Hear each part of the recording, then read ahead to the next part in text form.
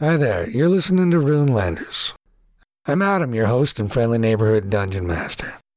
Now before we begin, Runelanders contains adult content, about as much as your average late evening premium cable series. We don't beat these topics over the head, and they're not in every episode, but they do exist as part of the setting, so we don't shy away from them when they come up either. Now, dig, if you will, this fractured fable of a felonious fellowship's forays through the suave salons and sinister saloons of Byzantine Bailey Mina, the city of steel and steam. Will they remain merely outlaws, or will they become true villains? Well, I could tell you, but it's more fun if we show you. We're the Runelanders. This is Rapscallions, so get ready, lunatics, and let's roll.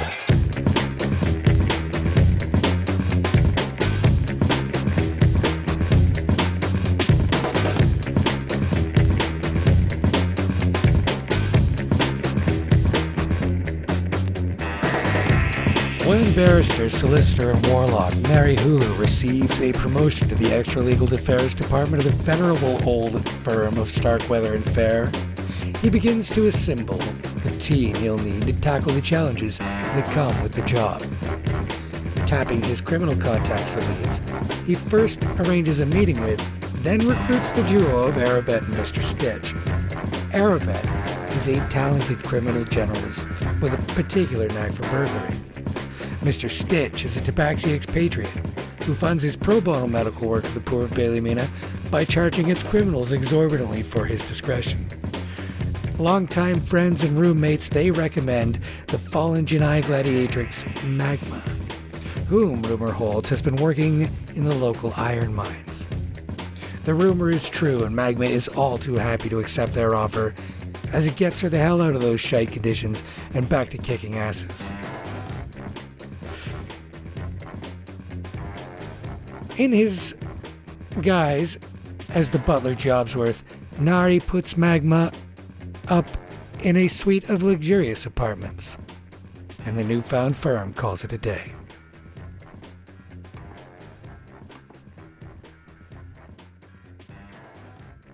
It's the next morning, and we'll join it with Magma, who is flat on her face, sleeping the sleep of the blessed.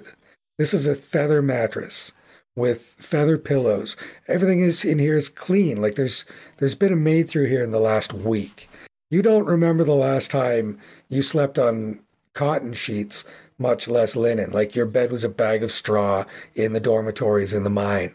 So this is a definite step up. Also, the sun is fully in the sky by the time you crack an eye. The place smells like patchouli and this odd sort of herbal mix that you can't quite put your finger on, but it's a potpourri sort of thing. It's well organized. There's a full chest of cosmetics and all of the other necessities a lady of station might need. I was just about to ask, do I have something other than myself in my bed currently? Well, that depends on how much carousing you did last night. It's up to you, really. I really couldn't speculate. Why don't you tell me? Anybody there with you? You know what? I'm going to say no, just because, new digs and all, and it's like, Magma's been living in the mines pretty much on a straw mattress. It's like, oh, hell no. This is all mine. And the sheets are like high thread count linen, very soft, oh yeah, she's totally starfished in the bed. She's spread out and has wiggled her way in there. Yeah, absolutely. Also, the front door to these apartments has a stout lock with a key that you could remove, and it's inch and a half thick oak. This door, the security here is unparalleled. It was the best sleep you've had. Really, you feel restored and refreshed, and you wake up, and what do you do? Well, first things first, a lady has to have tea. Out front of the brownstone apartment that she's currently inhabiting, pulls up a two-wheeled cart drawn by an extraordinarily beautiful horse. Remarkable because it seems to have a wallpaper pattern to its skin. And I'm serious, like it's a crushed velvet toile from the shoulders up. It's got the most beautiful mane. It's like this sort of black fluorescent silver and these eyes which glow like a warm green, and the whole effect of this horse is just, it's a piece of taxidermist's art.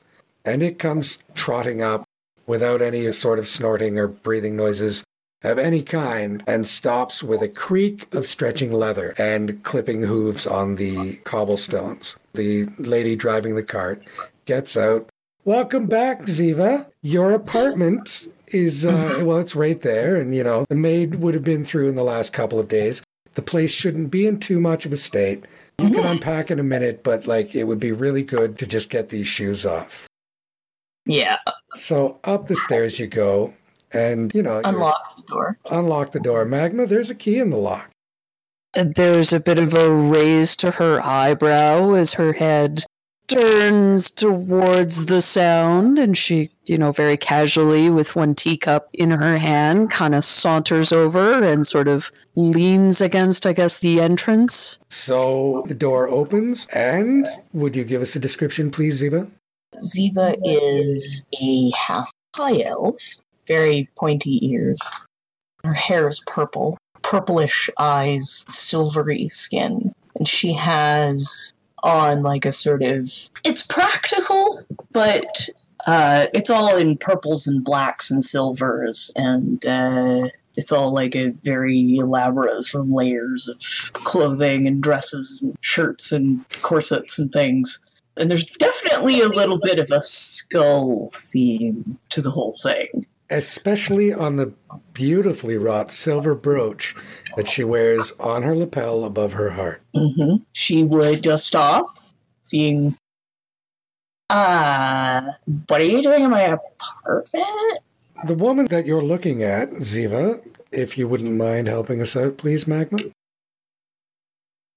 Yeah, very lean, very, I wouldn't say slender, but certainly very wiry looking woman with sort of like dark golden kind of colored skin that has several very luminous looking tattoos stretching from the wrist all the way up her arms. She has flame colored hair where it starts off very, very light at the base and then goes all the way down to a very dark red color. The eyes are gold. She's dressed in a house coat, holding a teacup with one brow raised, and says, "Interesting.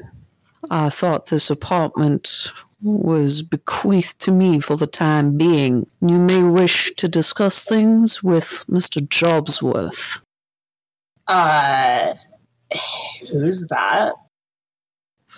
Give like a physical description of Jobsworth. Sounds like the butler who works for the Lord that occasionally uses your brother as a lawyer. Oh my god. Okay, so like, my brother is supposed to like take care of my place when I'm not here. And I guess, like, I don't know, whatever. I must have been confused. 'Cause this is my place. And, like, my stuff. Well, you do have impeccable taste, darling. I will give you that. But again, I suggest you go and speak with your brother about the matter. It is particularly noteworthy that, as Ziva says, and my stuff, all of the shadows in that foyer kind of lean toward her like, no, it's okay, Ziva. It's okay, calm down.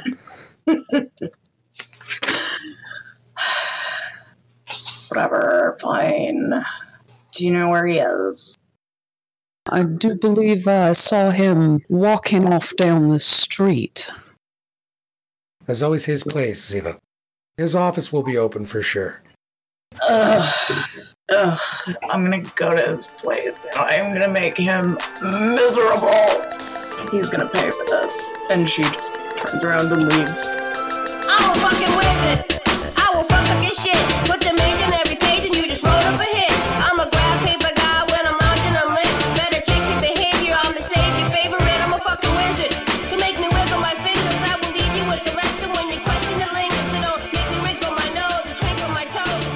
we shift the focus from her to the streets. The shop windows, turning the signs over from closed to open, and just the general press of people. And when we pull away from the crowd, we're going up the side of a big stone warehouse down by the quays. We reach the top, and then there's the regular crushed tar gravel roof with the mechanical buildings for the lifts, with all the thermo-industrial machinery inside and all the ventilation pipes and things you normally see coming out of a roof of a warehouse that are perched in various places around the roof. The door of one of these opens, and we see Jobsworth in his morning coat with his collar mounted up firmly to his chin, crunching across the gravel in his expensive shoes toward a greenhouse where all the curtains have been drawn, and there's a thin wisp of smoke coming out of a stovepipe.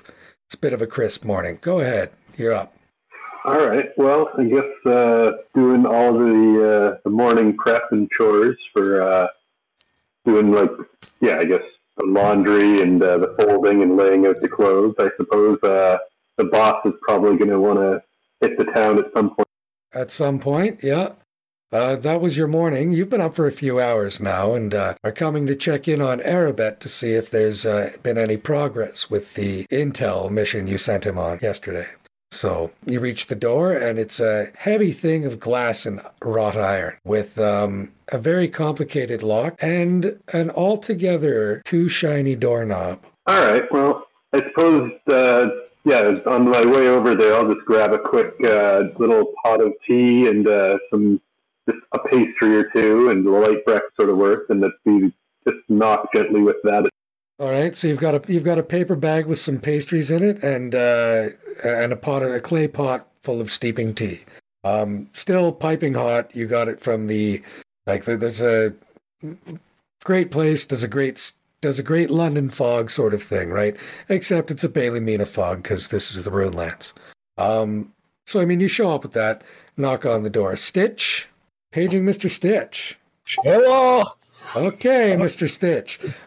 You are sleeping luxuriantly stretched out on your futon-like mattress, which is amongst the many trees and things. It gets a lot of good sun in the afternoon, and it's a great spot just to stretch out and sleep. It's a thing you're fond of when you're not working. But somebody's come crushing their way across the roof, and maybe it's the maintenance people, but no, they're coming right your way, and so he stops and takes altogether too long to present himself before knocking annoyingly on the door. Oh, for the love of all that is... hello, who's there? That's Jobsworth, sir. I'm here with some morning refreshments and waiting for the gentlemen for the meeting. Of course. One moment. I'll be right back. He goes running up the stairs to find Arabet. Okay. Arabet? Comes walking down the stairs. Jobsworth here, I guess. Betty. Front door. He doesn't know the proper knock. It scared me. I'm sorry. I gotta run over this way now. All right, then. I cross the greenhouse to the door and open it rather grandly. Welcome, Mr. Jobsworth. A tropical air comes wafting out of this. It's quite different than the air that's all around you. It's lusher. It feels somehow cleaner, right? But at the same time, there's these tinges of chemical scents and various tinctures in the air. And it all comes wafting out at you in a rush. And there's Arabet fully dressed, Stitch perched in the steel rafters of the greenhouse just beneath the roof with his eyes as big as saucer plates watching you intently. It's kind of bright, so his pupils are narrowed into, wide slits, and he's just, his tail's twitching as he's kind of watching what you're doing. But the door is open and you're invited in, so you step in and the floor is all well-scrubbed marble tiling. Plants all stand in pots and planters all around the room, and there's evidence that people live here. Amongst these things, though, is a very expensive Victrola phonograph and a large collection of thick wax records. I'll nod and I'll put the food and the tea down on the countertop to any handy surface nearby. And just reach out and shake his hand and ask him how the mission went. Oh, business. Always business with you, isn't it? I'm afraid I'm kept on a bit of a leash myself, so... Indeed. Well, from what I understand, things went well last night. We should have a lot of information coming in this morning. Excellent. We need to find Timothy and have a chat with him. He had a couple of the lads out by the boat. All right, so are you going to avail yourself of the breakfast, or... Oh, yeah. I started chewing on a pastry as soon as the bag is offered. They're delicious, for what it's worth. This is a pastry from a shop that you know of, because, I mean, let's face it, you've been everywhere in the city, Arabet. It's just not one that you typically frequent because it doesn't cater to your kind, you know what I mean? All the same, there is no mistaking the butter that bakery uses. It's delicious. There's also some bagels, and for those not inclined to eating grains, there's a lovely pot of lox. Oh my God, is that fish? Fish? Is it fresh? It's better. It's smoked, right? Like it just zings and everything. Oh, it's you can smell it from the air, right? Oh, his eyes get wide and he kind of starts to slink slowly downward. So, Mr. Jobsworth, anytime you wish to come over and bring these delectables, I am never... He kind of looks over at Arabet. We would be happy? Right. Happy. All right, well, that pot of lox is licked clean in about 30 seconds because amongst his many virtues, Mr. Stitch does not count table manners. After they've had their breakfast and put their tea in these stone glasses, like a mug without a handle, keeps it nice and warm, you all go down for a stroll to the quays to meet with Timothy. It's a nice day. The sun is shining brightly, and there's a wind coming in off the sea. As you guys turn down the quay and you're all walking nicely together with Stitch heavily cloaked and bandaged like the leper it is convenient to be in public. When you get to the rendezvous, the kid you were expecting to be there isn't. Arabet looks around the docks to see who's on it. There are a couple of other kids who are studiously ignoring you, and, well, a rather healthy-looking bum in a stylishly tattered cloak.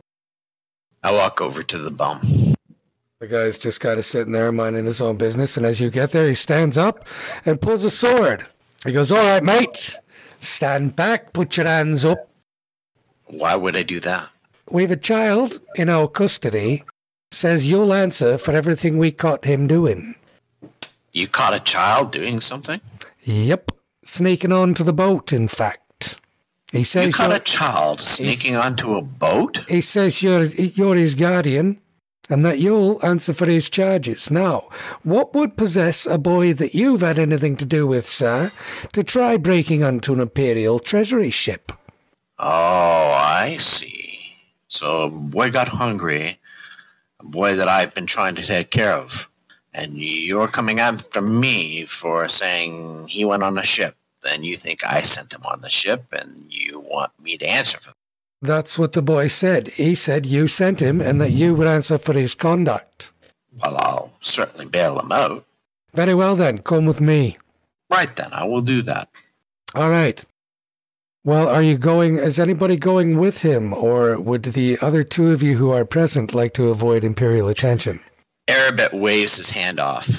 You'll be best doing this by yourself, I think.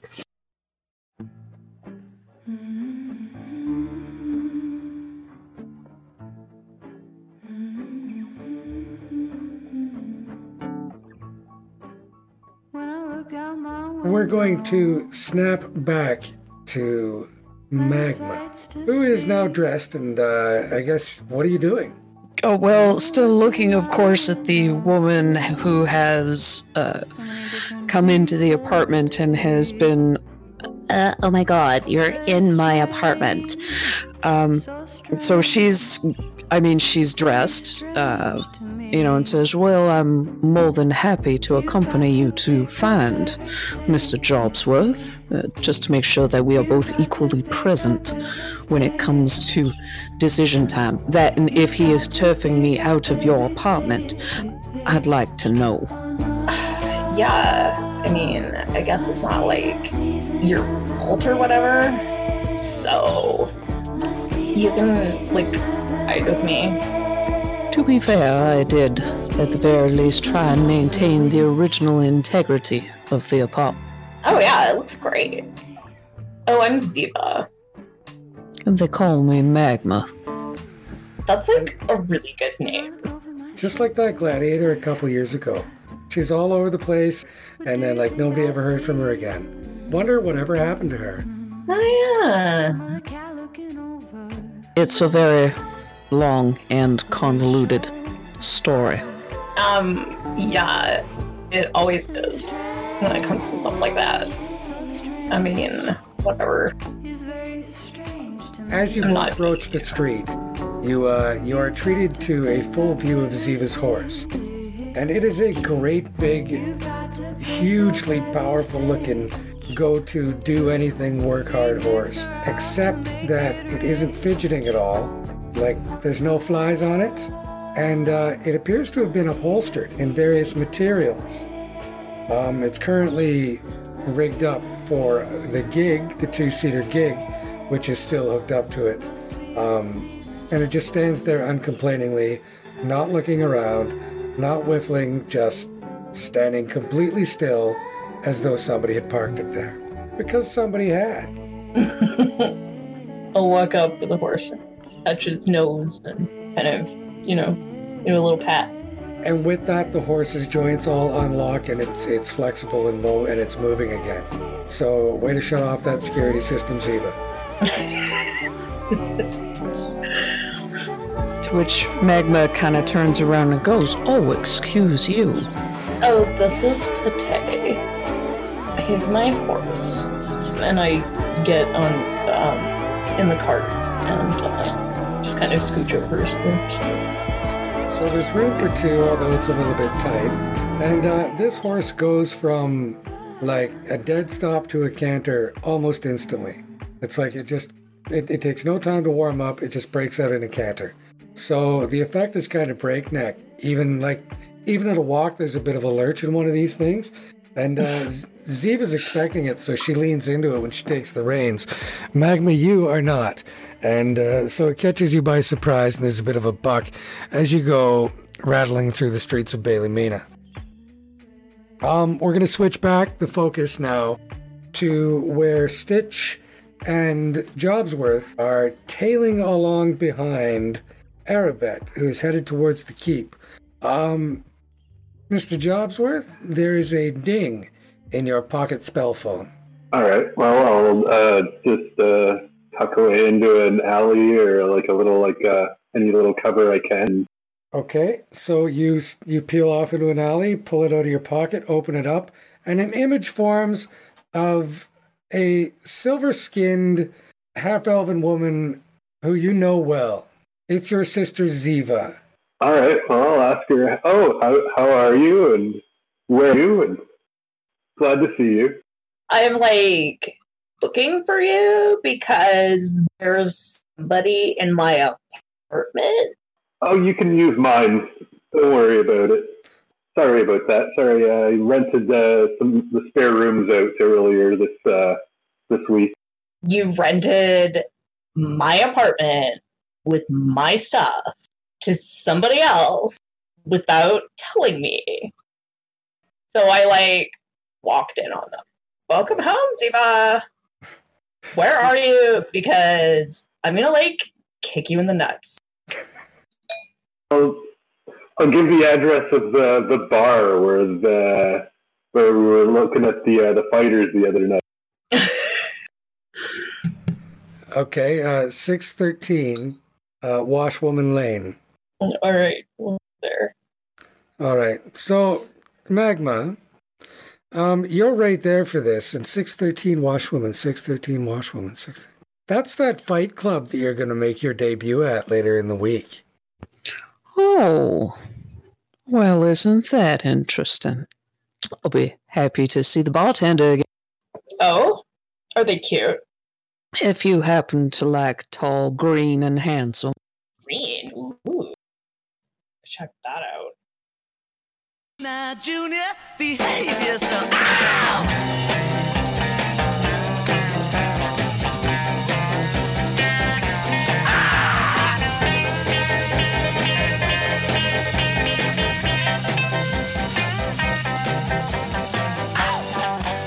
The focus shifts again to Arabet now, who's standing in front of a full-on Imperial consul sitting behind a desk that's all richly appointed, and, Arabet's standing on the carpet, and this guy's glowering across the desk at him. He seems apoplectic, almost. He opens his mouth to say something a few times.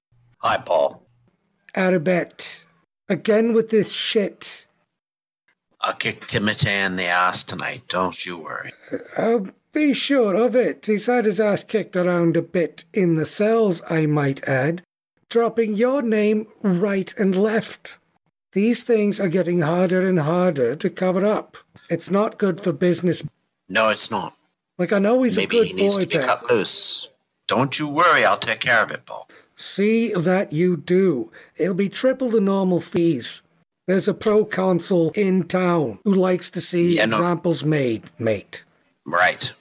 Keep your fucking hands out of the Imperial coffers, and business continues as usual. As soon as you fuck with that, Bet, everything goes pear-shaped.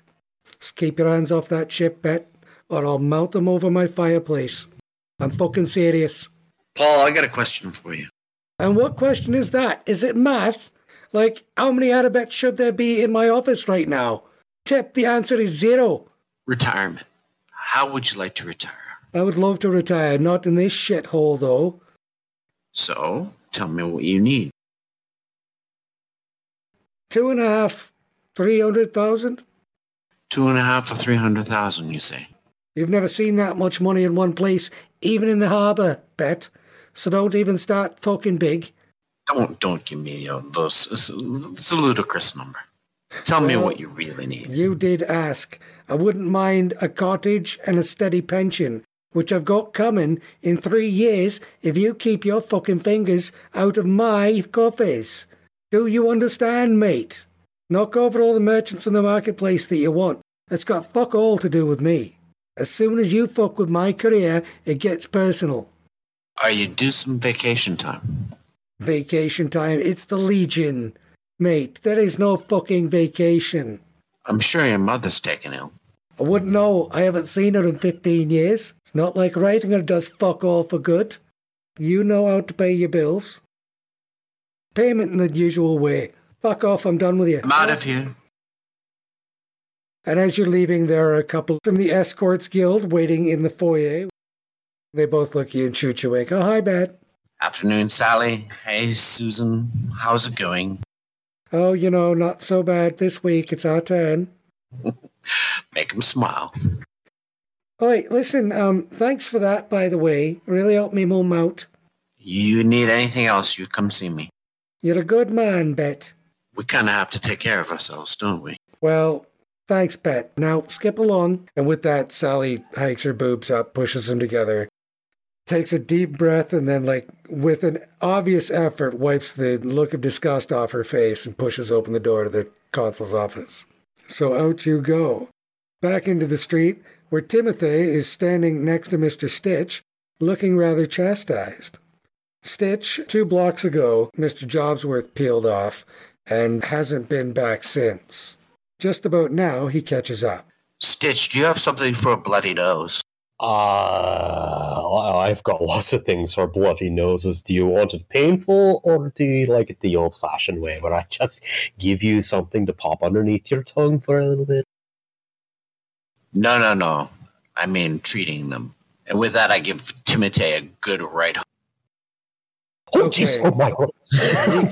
He eats shit. He's just flat. He's stunned, and it doesn't even occur to him to cry until he's bled well into his hair. That's when he comes to his senses enough to cry about it.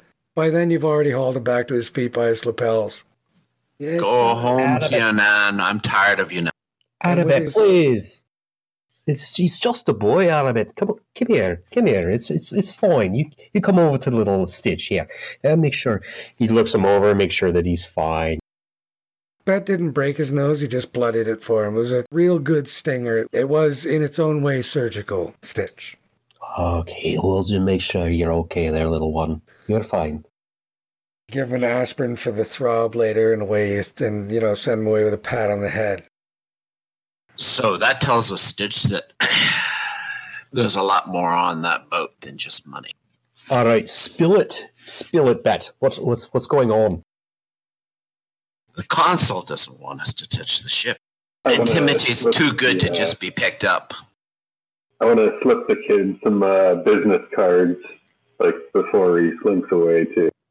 Tell him to always make sure he asks for a lawyer. Doesn't instead of talking, he just keeps asking for a lawyer. That's an option you've never been able to consider before, Arabet, and it kind of grounds you for a second. Just puts your feet down on the ground and makes you realize, holy shit, I have a lawyer?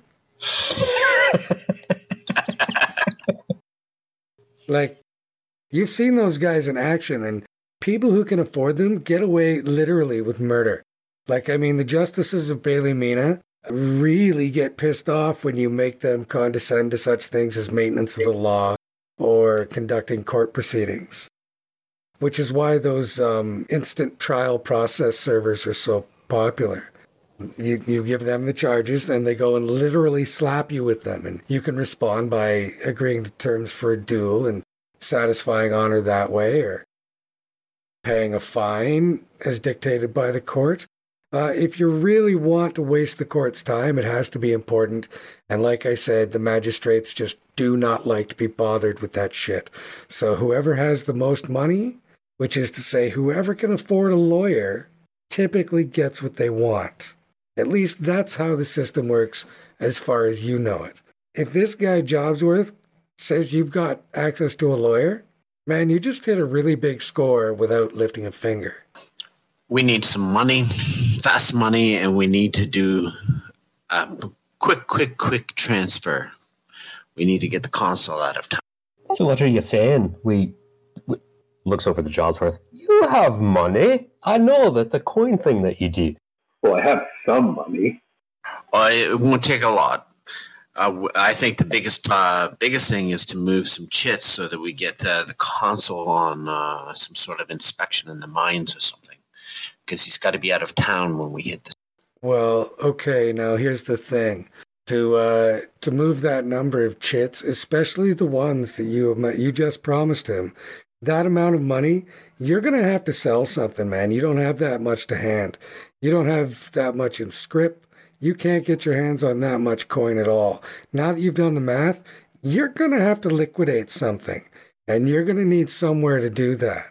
There is rumor that Calder's Curios on Mockstone Avenue deals in very rare collectibles. But again, Arabet, the place has always kind of been out of your price range, because you've heard priceless gems and things moving from there. It's scuttlebutt, right? Because every time you've been by Calder's, the guy's this 50-something half-elf, gray hair, thinning at the temples, just an average brownish pink half-elf. You'd lose him in a crowd, really. Boring. Doesn't really leave much. Goes and gets groceries once in a while. You thought about knocking his shop over, but from all you can tell, it's all just fake shrunken heads and, pardon? And gremlins and, just cheap curios, Kyoino Tomi's junk and, those carved wooden masks from the south and things supposed to be from the Axis, but everything from the Axis is supposed to be better. And, why would he have this really high quality shit in with all this obvious junk? It doesn't make any sense. He's more hype than he's worth, but maybe there's something to it, and maybe if you had a look, you could figure out where the reputation comes from. Gentlemen, how does everyone feel about a curio trip? Oh, you've got that look on your face again. It's a good look. I'll meet you there.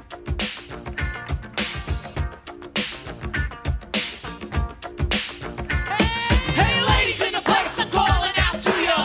All right, ladies, you come rattling up in this kid cart, and not like a lot of those chain sort of themed pubs and eateries you'll find in the capitals where they have real imperial style diners and, all this other sort of thing. This place is a bona fide dive. This place is legit. It's got the actual glowing thaumoglyphs on the walls from back in the day. It's got like arrow slits for windows because it's part of the original city, right? Like it's a legit old place. It's since become a more upscale sort of down class joint, you know? Mm-hmm. Yeah, Nari in a toga walking out of it with their finest bottle of wine. I want to like run in there, like shake change and walk out. So yeah, you kind of go in, sit down in a booth, and then get up and get out as somebody else. You're waiting out front on the board sidewalk as this really ornate two-wheeled gig pulled by an undead horse, all upholstered and decorated as mentioned earlier, rattled to a halt in front of the place. The gig contains the somewhat cross countenances of your new employee and your sister. She'll get up off the gig and just march right up to him and wallop him. Magma, on the other hand, is leaning up against the cart, sort of watching things happen as they happen with this smug amusement, and is just not. And you're like, wow, whoever this dude is, she's pissed at him, right? Man, is he ever going to kick his butler's ass? If the way you understand things work is correct, anyway. Right? Like, you met the butler, not him. So she's whooping some other dude, and you're like, wow, okay, this is the guy behind that butler. Smart butler, right? What is wrong with you? Why would you do that? That's my apartment, and it's full of my stuff.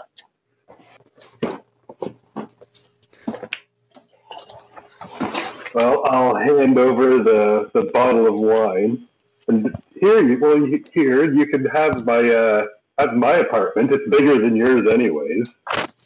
Not really the point. You know that was my place. I had a bunch of my clothes and stuff in there, and I might have had, stuff in there from like my studies. Magma kind of tilts her head so that, she peers out from around Ziva and says, well, if you're offering places to stay, I'm more than happy to let the lady continue to habitate in what is considered her domicile, and I can take your place. Yeah, I think that's super. And then, if you need somewhere to sleep, you can come crash on my couch. Ugh, I'm so mad at you. She's glaring at him. Yeah, and there's another thing, too. Like, she is kind of angry. You could feel it coming off of her. And more to the point, everything that's casting a shadow is now leaning towards you. Like, they're shadows. All the shadows are leaning towards you. And kind of, if you didn't know better about the way light works, you would swear those things were climbing up the stairs towards you, in fact. And you're kind of standing there on the boardwalk, and yeah, the darkness seems kind of palpable when she's this pissed off. Also, her skin was this nice matte alabaster, looked like very expensive cosmetics. Now it is downright silver, and her purple eyes are glowing softly in the sudden dim that is crawled all over her in a Morticia Adams-like effect. She's just giving him the death glare. Literally. If anybody could see close enough, they would see that her pupils have little skulls in them, and she's just, pink. All right, I'll just meekly say that, all right, I'll have jobs where I collect my things, and sort of just mumble a bunch of excuses and apologies. Right, and off goes Nari. Then, what are you doing? Are you, after that, are you going to stick around, or that sounded like you were going to make an exit? Well, I don't know. There's only room for 2 people on the thing, right? So, they're not. Everything's settled down, and yeah, I don't know. Can I get on there and ride it over to the? Well, somebody can ride the horse. Yeah, there's room for 3. Nari, here now? and I haven't seen you in a while, so, like, hug me or something? Oh, tell you what, I'll get up on that there horse, and the two of you can sit in and have your lovely family reunion. Okay, Magma, notable now, when you get near the horse, it kind of sketches off to the side and doesn't look very comfortable with the idea of you being near it. I'll walk up and... This is because the undead don't like fire. And it's something you hadn't considered, Ziva, when you got this Jinn lady to accompany you. But no, your horse doesn't like it's uncomfortable around her. Oh, poor guy. Aw, he's okay. All right, buddy. Oh, well, I do apologize. I suppose my personality is a touch on the fiery side. It's okay. We all have our, like, special things. Well, yeah, especially since, like, you know, like now, especially she's out in the daylight, since all the shadows were leaning towards Nari and are now retreating back to their normal ways and habits. And, you know, but Magma standing in the full sunshine it's pretty impressive to behold. She's got these traceries that look like Mendi in softly luminescing runes that climb up the backs of her arms and meet in the middle of her back and then up the back of her neck. And they're all like, you know, this, well, it looks like script and runic lettering, but it's not. It's just the birthmark of fire, right? It's the birthright of the Jinn and her Suldar, and they're all a different pattern. This one is the story of her soul, but, you know, like, nobody here knows what it is. However, like, when she turns around, you can see, like, down the backs of her arms, these, like, the tattoos she's had all over her arms and these Suldar interplay with each other. She's, like, you see her out in the sunshine, it's obvious. She's fire. She's a creature of fire. She's an elemental person. Surprising Really? you could have missed that, yeah. You're, like, amazing. Oh, keep talking, darling. Flattery will get you everywhere. Well, I've been, like, studying and stuff, so I've been, like, learning about things and, like, elementals, whatnot, so... And there's almost like a clear line between them when they're talking, Nari. There's, like, the shadows that are all kind of crawling and squirming and swirling towards Ziva's feet, and, like, just the bright light that's driving them there from Magma, right? It's really weird.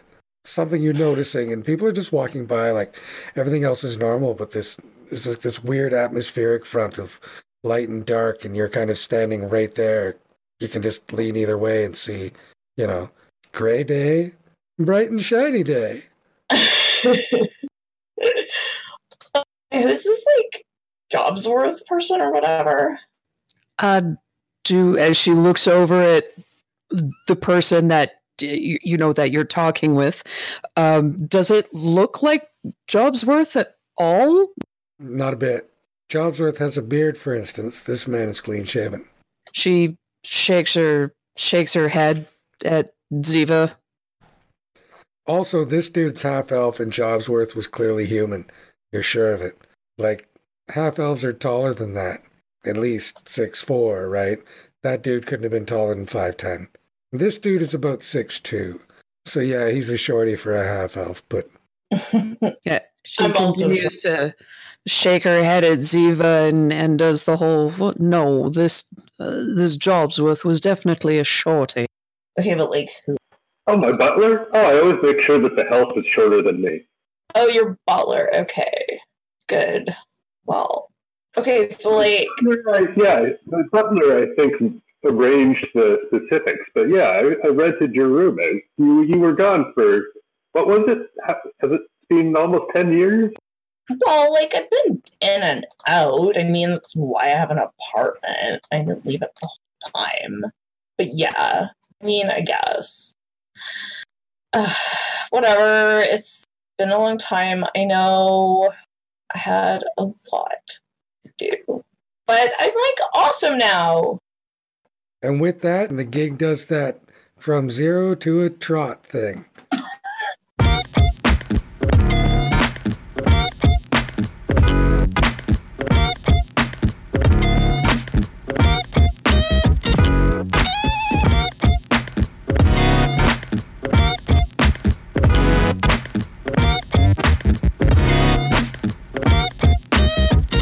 The scene reopens with Arabette and Stitch each holding one end of a chest, which is probably 12 inches wide and tall and about 4 feet long.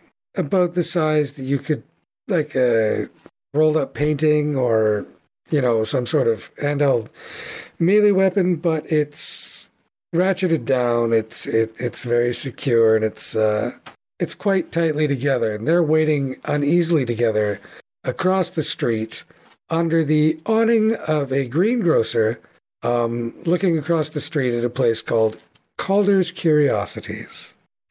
A few minutes later, you all rattle up in the gig and get out. Sorry. So we can see everybody as they approach? Yes, everybody is here and together at last. So, where's Jobsworth? Oh, yeah, where's Jobsworth? Good question. Oh, hi. I'm Ziva. I'm his sister. Whose sister? Magma? What's going on? Apparently, I was forced into the domicile of Miss Ziva here, who happens to be, I believe, related to the person who owns the establishment that I was staying in. I'm not entirely sure myself. You have an establishment? Oh, that's amazing. Yeah, I'm just blurting it. She's gone for probably 10 years. Seems like yesterday you sailed out. And you pulled back this morning, right? You've been back here and there. And sure, it was 10 years, but it doesn't seem like it. And who are you, sir? Wait, you're the lawyer? I'm the lawyer. Yeah. I see. Now it's coming together. So Jobsworth is on another assignment or something, right? Jobsworth is, I believe, arranging new quarters for me, I hope.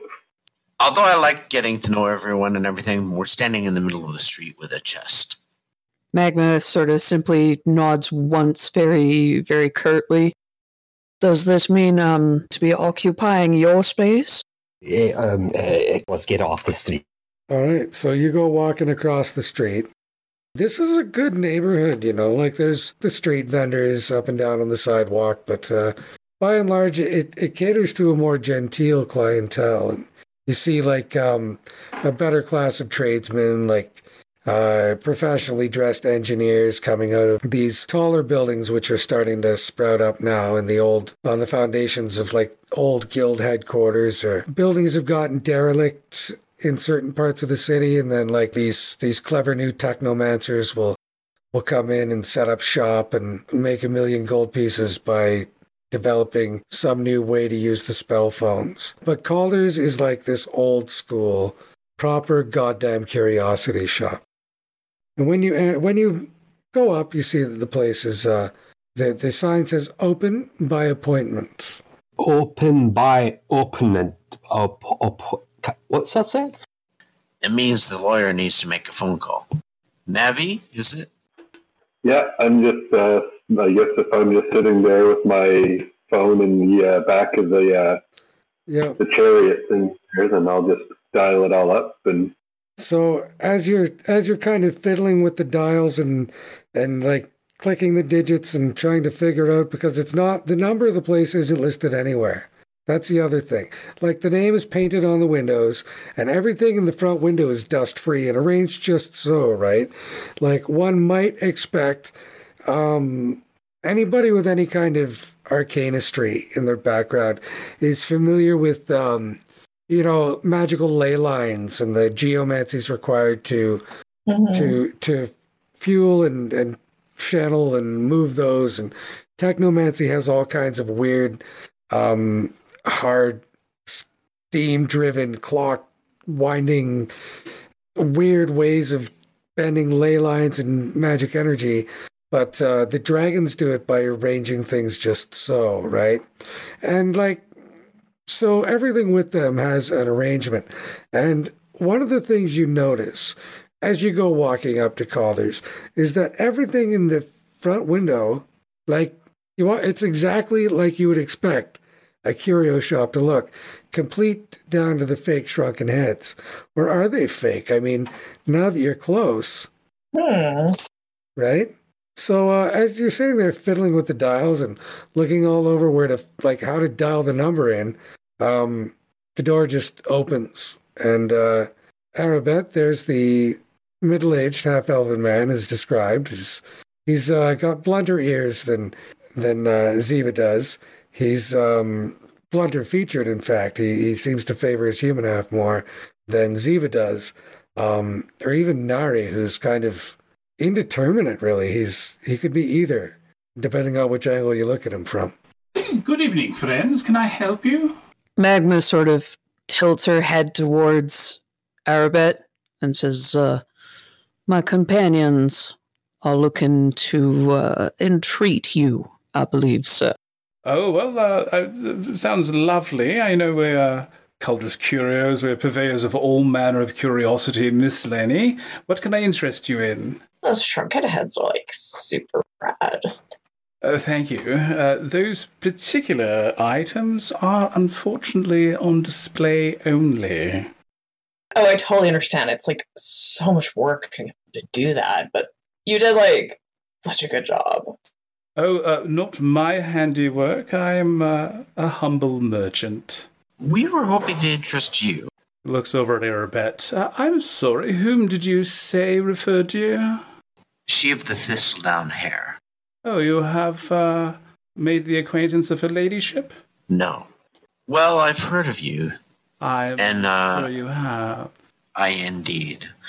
Well, you're wise not to presume to introduce yourself through her ladyship if it is not justified, and I am greatly sorry to say that it is closing time, so I wish you the best of luck. Good night. Door closes. I think that went smashing. So smooth. Hey, Stitch? Yes. There is a varmint out by the rubbish bins out front of the store down across the garden on the sidewalk. There's some kind of thing moving around out there. Just caught your attention. It's a cat thing, right? Oh my god, I gotta get it. Okay, so you rip off into the garbage and bam, you snatch it. It's not even expecting you at all. And you grab it up by the vest because it is just a small, very small, draconic figure with a long snaky neck and terrified little dragon features, and it's got internal genitalia, so you don't know what kind it is, right? But it's got its scales are all bristled out, and it hisses and spits and scrapes and thrashes its tail. You done got yourself a kobold. I figure I'd go to put it in towards my mouth and realize it's just too big and kind of rear back my head, eyes dilated at it, and go, hello? Yeah, you know that. I think that's hello. I'm just going to put my paw down on it and just kind of press it into the,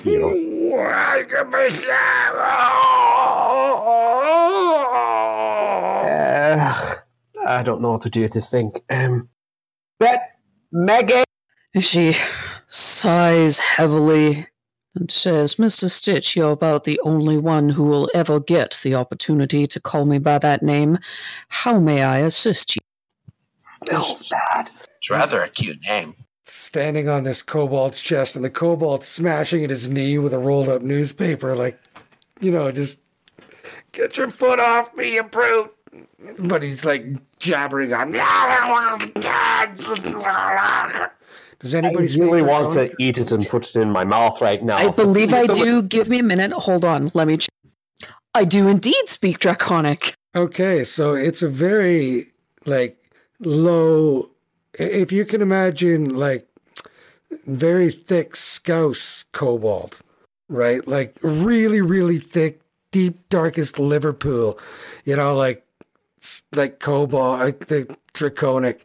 So once you tune your ear to it, this cobalt's like, "Hey, you fucking fight over me! I'll fire them, you hazel prick! She sighs very heavily and says, Mr. Stick, would you mind? She finally turns around and in perfect draconic says, mind your tongue. There are 2 ladies present. And then switches back to common for Stitch and says, would you mind, darling, just lifting your foot just a touch? I'm having a bit of difficulty understanding our friend here. I probably have both paws on it like it's a mouse and just kind of looking up at Magnum going, so it's not edible. I would not eat that if I were you. Fine, and I let one up and then slowly. Okay, so the cobalt kind of picks itself up and dusts itself off and reaches over into the trash and grabs his satchel with all these rolled up newspapers and 6 foot cat. 6 foot cat. walking up to Calder's and, there's like 2 buttons, one at regular humanoid height and the other at halfling height. And he pushes the button at halfling height.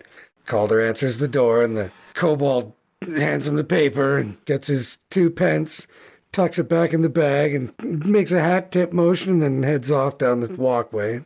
I could just run after it. I could run after it if you want. I'm more than happy to chase it. No, leave the poor thing alone. So... Oh, actually, she kind of goes traipsing after it. Speaking in Draconic says, excuse me, may I trouble you to see at the very least one of the headlines for today? It'll cost you 3 copper, same as in town. Oh, come on, now I did just save you from a 6 foot cat. I suppose you did. So for that, I'll give it to you for the low price of 3 copper. That's the same as it was prior. Well, that's what it cost me, love. Normally I sell it to people like Calder for 5 copper. You see, but you did save me life, so I'm not going to take a total bath, especially since I think you broke a couple of me ribs. I'd like to do a lot more swearing, but you appear to be on fire slightly, and that's somewhat unnerving, to be honest with you. I'm just an honest paper man, love. She'll give him the 3 copper. All right. And, as he looks at you with them weird slitted alligator-like cobalt pupilled eyes, he rummages around in his sack. He's like, oh, I've got one here. 1 second, love. 1 second. All right, here you go. And he hands you a paper that's from Paradua, where you were born, and it's all the latest up and down the peninsula, and, Thank you. Of a special note is Blaze, your ex-partner in the ring, playing the gubernatorial games in the Adastran Archipelago, and they sold out in, fucking 3 weeks, or some ridiculous time like that. Before tickets could even get out here, right? How many people are currently watching her? Not many, as you're just standing out in the street with the newspaper, down the street a little bit. So you're kind of standing there, and your hands start to shake a little bit as you get angry, and then you notice the paper's kind of smoldering, and so you go to give it a bit of a shake, and it just lights up. Yeah, and all of her runes and tattoos flare like this ungodly angry red color. It's like you can literally watch as her hair becomes like fire unto itself. Yeah, and it's notable now that the ebonwood looking comb that's holding your hair up is only ebonwood looking because the veneer burns off and you can see the steel underneath it. It's the only thing you can use to keep your hair up. Everything else catches fire, right? And she's swearing in primordial. After the paper bursts into flames and you drop it, it's swearing under your breath, right? And it just kind of crumbles. It's, burning a newspaper is hard because, You got to keep stirring them up because they get flat, and then it burns like wood. No way, this thing just goes whoosh. It's like 20 pages, and you burn it to fine white ash by the time it hits the stones. And then the muttering and primordial as you're walking back, they can feel the ripples of you swearing like 2 or 3 seconds before you get there, before you get back around the corner anyway. She puts one of those ungodly plastic kind of smiles, and you can tell she's talking while her teeth are clamped. She goes over to the curio shop, side eyeballing it for half a second, before she goes over and on the wood knocks 3 times. Yes, hello? I'm not going to apologize for disturbing you, sir. But at the very least, if you'd be willing to entertain my 2 companions for what they're looking to perhaps produce for your curio shop, I would consider it a personal favor, if you wouldn't mind. Am I correct that you are returning to competition? You are not incorrect, sir. Well, I'd very much like to see that. I'll tell you what, my friend. I'll be looking at making my debut in about a week from now over at, there's a place not that far from, well, the docks, at the very least, is where I'll be making that debut. I know it's probably very much not up your alley, sir, but we all gotta start somewhere. Very well. Come in. Once everyone gets inside, Calder carefully closes the door, locks the door, closes the blind, and says, perhaps we could retire to the back. Is there anything flammable back there? Yes? I would say many things are flammable here. I'll try and behave myself. As you can tell, like, the runes and the tattoos are still almost like a post-heated metal kind of glow. It's fairly obvious that she's still very agitated. She stretches her neck a moment and then motions for her companions to go ahead first before she follows up behind them. So we go through the curio shop, which is packed full to the rafters with which mostly appears to be trinkets and junks. We get into the back space, and with a tap of a button, a workbench slides aside. There's a staircase descending down. Calder goes down, and you can see some lights flicker on. And he calls up, "Are you coming?" Oh, I'm like super interested. We're right behind you. All right, so I assume everyone gets downstairs. There's a spacious and well-lit space here. Some little tiny baubles, the emanating light. And there's a large table here with several chairs, and Calder sits down and says, "Please take a seat. What is it that you have?" What did you bring, Arabet? Well, we brought a chest. What's in the box?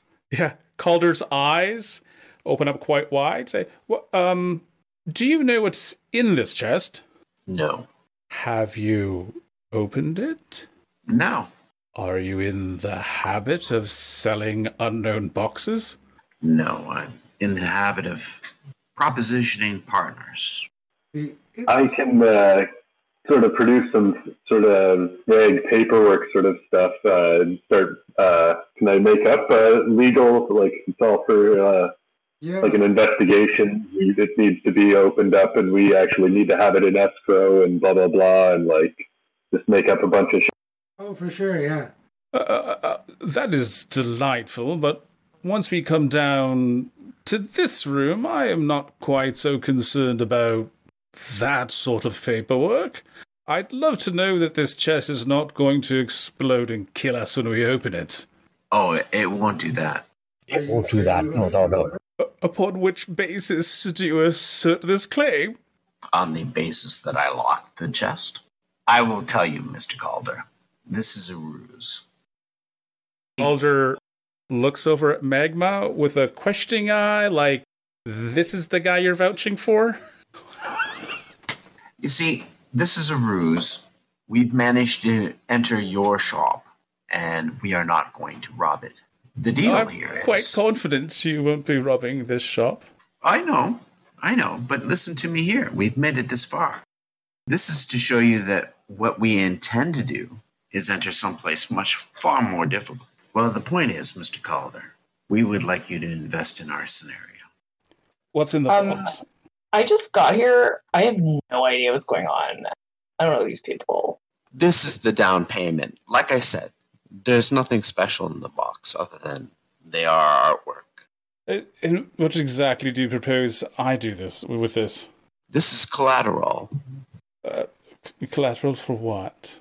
We're looking for someone to help finance our project. Oh, you have a project? Yes, a very ambitious project. Calder takes a look. Things seem a little bit more reasonable. Reaches under the table. Brings up a bottle of wine. Some glasses. Very well. Tell me of your proposal. Arabet reaches into the chest. No, my proposal is that we hit the Imperial pay ship. Why? Because they have lots of money on it. And the pay ship in particular right now has something more. Would it be certain doom? And this kobold comes in with a tray of meat and fruits and cheeses, slides it onto the table. Oh, jeez! Oh, it's a race for the food. Anyway, a good selection of cheeses, too. Like, probably anybody with quick appraising skills, there's probably 15 to 20 gold pieces worth of food out here. So, Ooh, Mr. I'm definitely enjoying. Mr. Calder is waiting to be impressed, you know. And, dude, clear, like, down here, these shelves with all the goods on them and this table with all the inspection lights and the various, like, you can see he's got jeweler's tools. He's got an alchemist's bench. He's got, like, all kinds of esoterica. Place is neat. It's orderly. It looks kind of like a museum storeroom in here. I want to kind of take some food and a big glass of wine and then, like, kind of walk around and look at these magical items or anything that looks like it might be a magical. Well, most of the things appear to be in boxes or containers, like, Anything I can see, though. There's, like, the odd jar of this and that. Yeah, it's a miscellany of, it's a miscellany of various things. There's, like, there's a candle, for instance, that's underneath a bell jar, but it's a burning candle. So, like, there's no air in there. There can't be. There just can't be, but the candle burns. Right? Well, she's staring at it and reaching out to pick it up. It's an actual flame, because when you pick the bell jar up, the base, it should come away from the base, right? Except no, it's a perfect vacuum inside. It must be. There's no glue. Minor comedy of fumbling as you do that, but, you know, there's another one up on the third shelf. There's a skull, which is all carved and runed, and it's a dog skull. It's all carved with runes and inlaid with small, like, semi-precious stones, which have been polished up to gem-like quality. It's really gaudy, and it appears to be like a dog about the size of a standard poodle, right? That's the head. Now, this super into this. This is a talking skull. You know about these. These are big on a Kodiak. Oh my god, this is so cool. They're meant to be a way to keep a faithful dog around forever. You can always call on the spirit of this dog, right? But you have to talk. You have to talk to the skull every day, or the dog will think you don't want it anymore and leave. So if it's been sitting down here, the chances that it's enchanted are, well, you don't know, right? Like, Calder would have to be right up on his, like, keep up on his stock, and if he has many of these things, which you suspect he did. Because walking through the place, like, man, there were so many minor glamours and little enchantments and illusions and dusting cantrips and prestidigitations in effect. It was a fucking soup in there, right? Like, just you know. And there was this whole and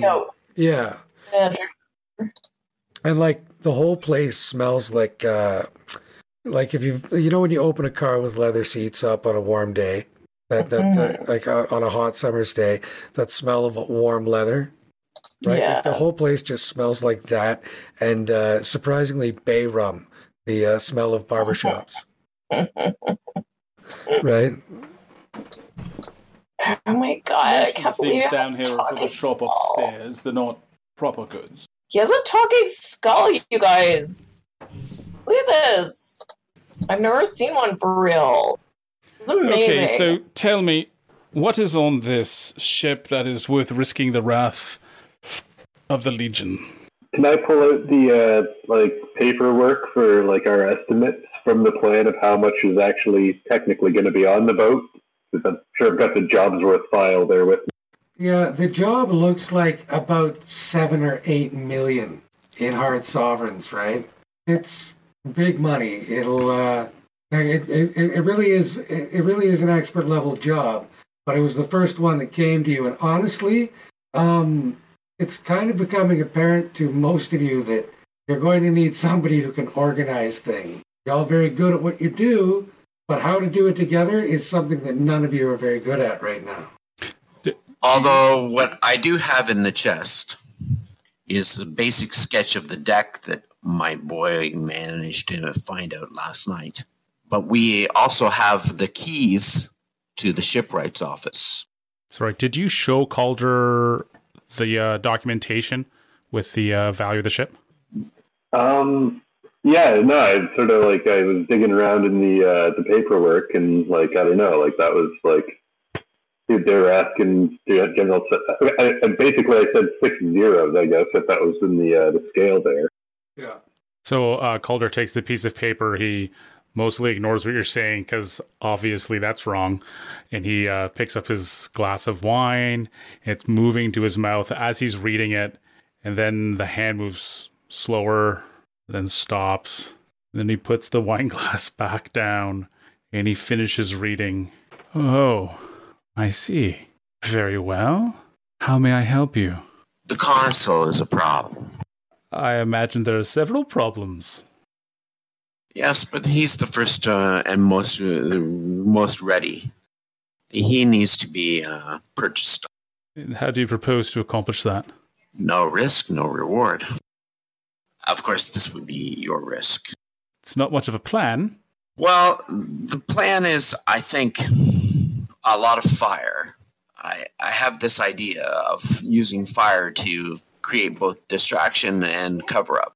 Just Stitch has a long kind of paused look to his face, and he kind of cocks his head ever so slightly towards the person speaking. Doesn't say anything at first, but there's definitely a recognition there in his eyes. All right, so you have a problem. You need my help to solve it. What help do you need? I think we need someone who knows. I think we need someone who's extremely intelligent, and I'm looking right at. I'm not here to be flatter. Are you sure? You're not used to flattery, are you? Butler could use a spot somewhere this week, now that he's gotten me kicked out of my own place. If there's a plan, I'd be happy to hear it. Well, that's why we're here now, isn't it? We've got a bunch of masterminds in the room. We just need to work out the plan to the best benefit of all of us. Now, I myself, not very big in coin, don't understand it too well, but Erebit here does. Erebit here knows how much a coin is worth. I'm here to make sure that no one dies. That one over there, points to Magma, that one there punches real hard. That one there knows the law. And I fucking don't know what the hell you are, purple hair. She just kind of grins and points to the skull on her chest. I'm like a Earl director, and she just looks at her brother. I mean, there's no need to be shy, my young necromancer, but I still haven't heard anything resembling a plan. Yeah, I don't know what's going on. I just got here. But, yeah, he got that right. Yeah, he just knows he's a necromancer, too. You're not supposed to be a necromancer. Right, I'm not. I'm not. He just completely out and out called you one to your face, which would be if you weren't. And you didn't even blink. You just caught that now. Like, oh, That's, right. To answer the question, I mean, we are here to come up with a plan. That's why we've come to your house. We want someone who's smart. We want someone who can bounce ideas off of Annabeth here, making sure that we do it just right and that we all profit from this. That's the big thing, is the profit. Isn't that right? That is indeed the trick, isn't it? Well, there does appear to be quite a bit of profit here, but I'm not quite sure how we're going to make it ours. Well, again, my thought is that once we get on the boat and identify where the chest is going to be taken, that'll be the first of many, many, many, many, many hurdles, of course. We then burn the boat down behind us with the chest in our care. And then there's no witnesses and no nothing to know that we have the chest. And what of the pro-council? Well, he's the one that's worried about me hitting the boat in the first place. And why, pray tell, would he be worried of this? The irony is so thick you could spread it on bread. The irony is that the council and I have many, many dealings, and he'll want his share. Well, that significantly complicates things. Anything else I should know? Yes. This has been hired down through an unidentified party who is working for the lady. What do you mean by that? And which lady? You know the lady. Well, here in Bailey Mina, there are many ladies. It's all here in the Jobsworth file. So what's in the Jobsworth file? Chart. Okay. The lady, the corporation, and all the different the paperwork. I've got a huge org chart that I can just skip around the lady or throw it all in a big loop and get it more about the money and less about the lady. Well, so there's a big package of paperwork, and I mean, you've written it up exquisitely, and the more Calder looks at it, the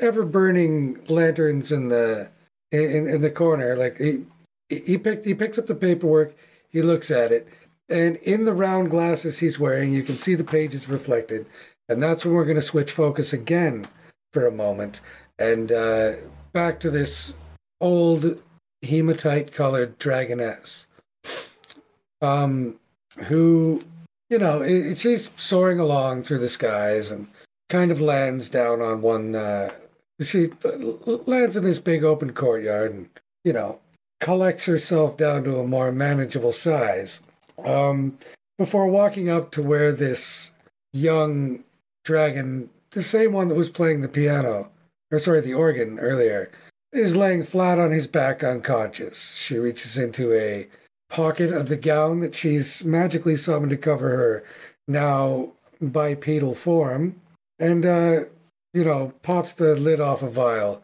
and waves it under the young dragon's nose, and he wakes up. He's had his bell rung good. And she goes, "And what went wrong with that?" "Well, Mother, I improvised." "What did I tell you about improvising?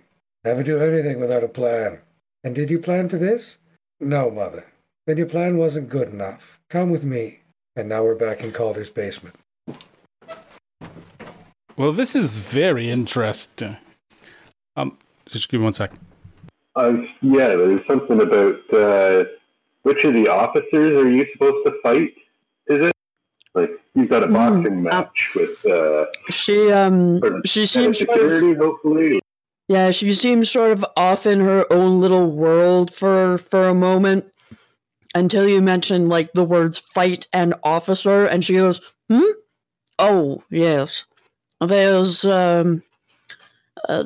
an Imperial officer from this current boat who has somehow managed to land himself a top title, hence the place where I'm making my debut. I'm sure if I can ruffle his feathers, it may catch the attention of the consul." Yes, I think that's That has excellent potential. Well, now that I've read this material, it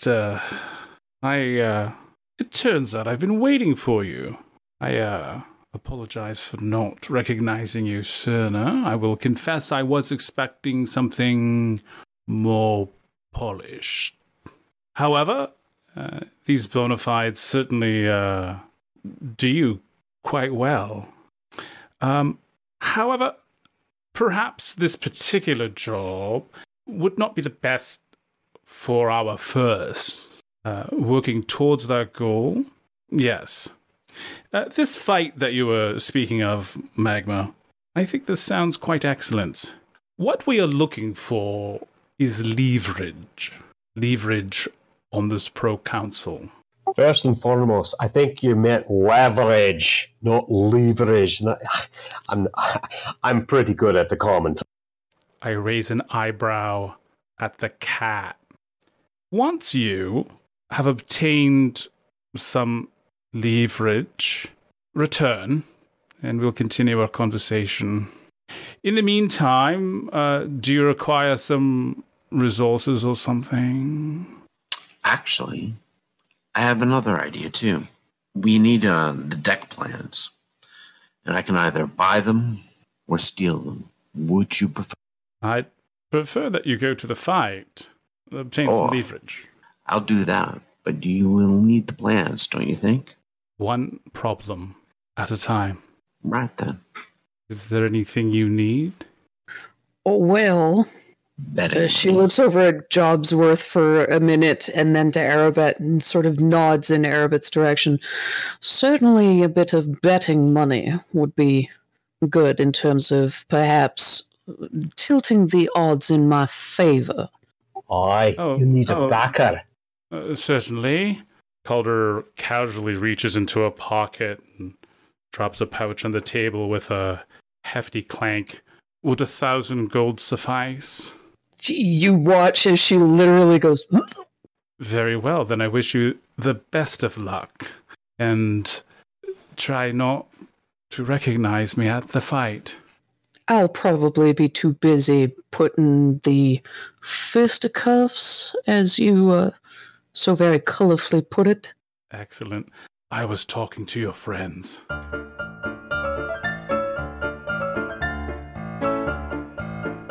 Well, that'll about do it, or should I say, redo it, for episode 1 of Fine Fellowship of Felons. Come back next time and witness our fiery Janai fighters' triumphant return to the ring in a fighty little fable I call Magma Said Knock You Out. It's training montages, fist fights, and dive bars. And all of the action, thrills, chills, spills, drama, and excitement that you, the fans, want to see and hear. Next time, in episode 2, Magma Said Knock You Out.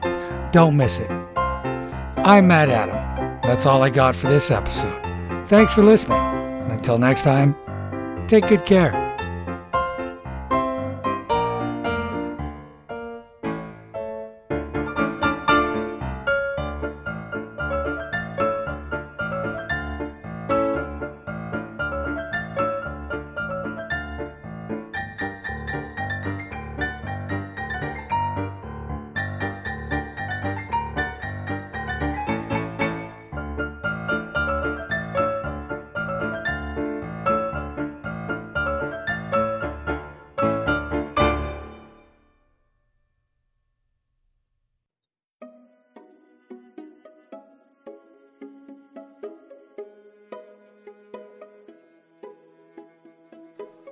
Are you looking for the perfect gift, but it eludes you? Search no more, friend. All you seek will be found at Calder's Curios. I am Master Lock Calder, purveyor of the finest curiosities and small wonders, antiquarian by royal appointment. From anniversaries to Erastide to Rune's Day gifts, everything you seek can be found at Calder's Curios. Visit us today in Queensbridge. No gift too small, no purchase too large.